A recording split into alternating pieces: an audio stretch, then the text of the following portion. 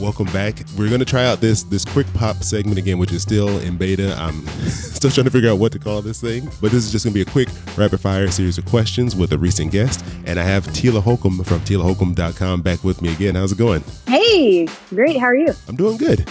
I'm going to throw these questions at you. It's going to be quick. Okay. But nothing too difficult. So don't worry. All right. And then we're just going to go one by one. You just first thing that comes to your mind, you just pop out the answer, and then we'll move to the next one. All right? All right. All right, here we go. When's the last time you had popcorn? The last time I had popcorn was when Black Panther came out. That's a good time to eat it. What's your favorite popcorn flavor? I can't even think of the sweet kind. The kettle corn? Yes, kettle corn. All right, good. I'm happy you said that. That's my favorite too.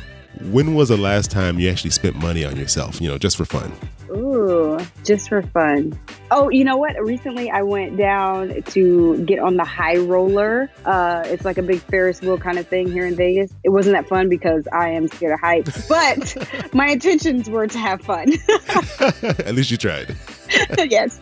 If you had $100 right now and it didn't matter what you spent it on, what would you buy? A purse. If you see a penny on the ground, are you going to pick it up? Absolutely. Okay. Oh, all right. If you have 2 airline tickets, where would you go? And they were free. You don't have to worry about it. Fiji. I like that answer.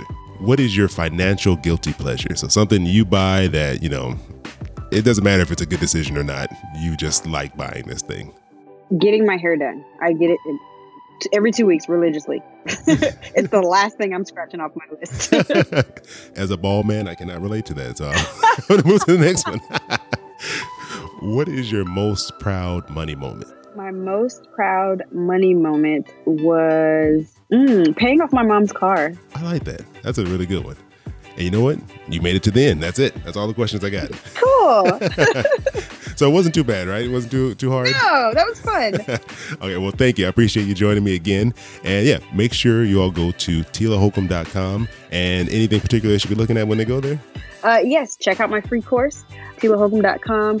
And yeah. Thank you. Appreciate it, Ed. Hope to have you on again. All right. Hey, thanks for joining me for another Quick Pop episode. I always really enjoy doing these and getting to speak with our guests for a little bit longer, learn a little bit more about them.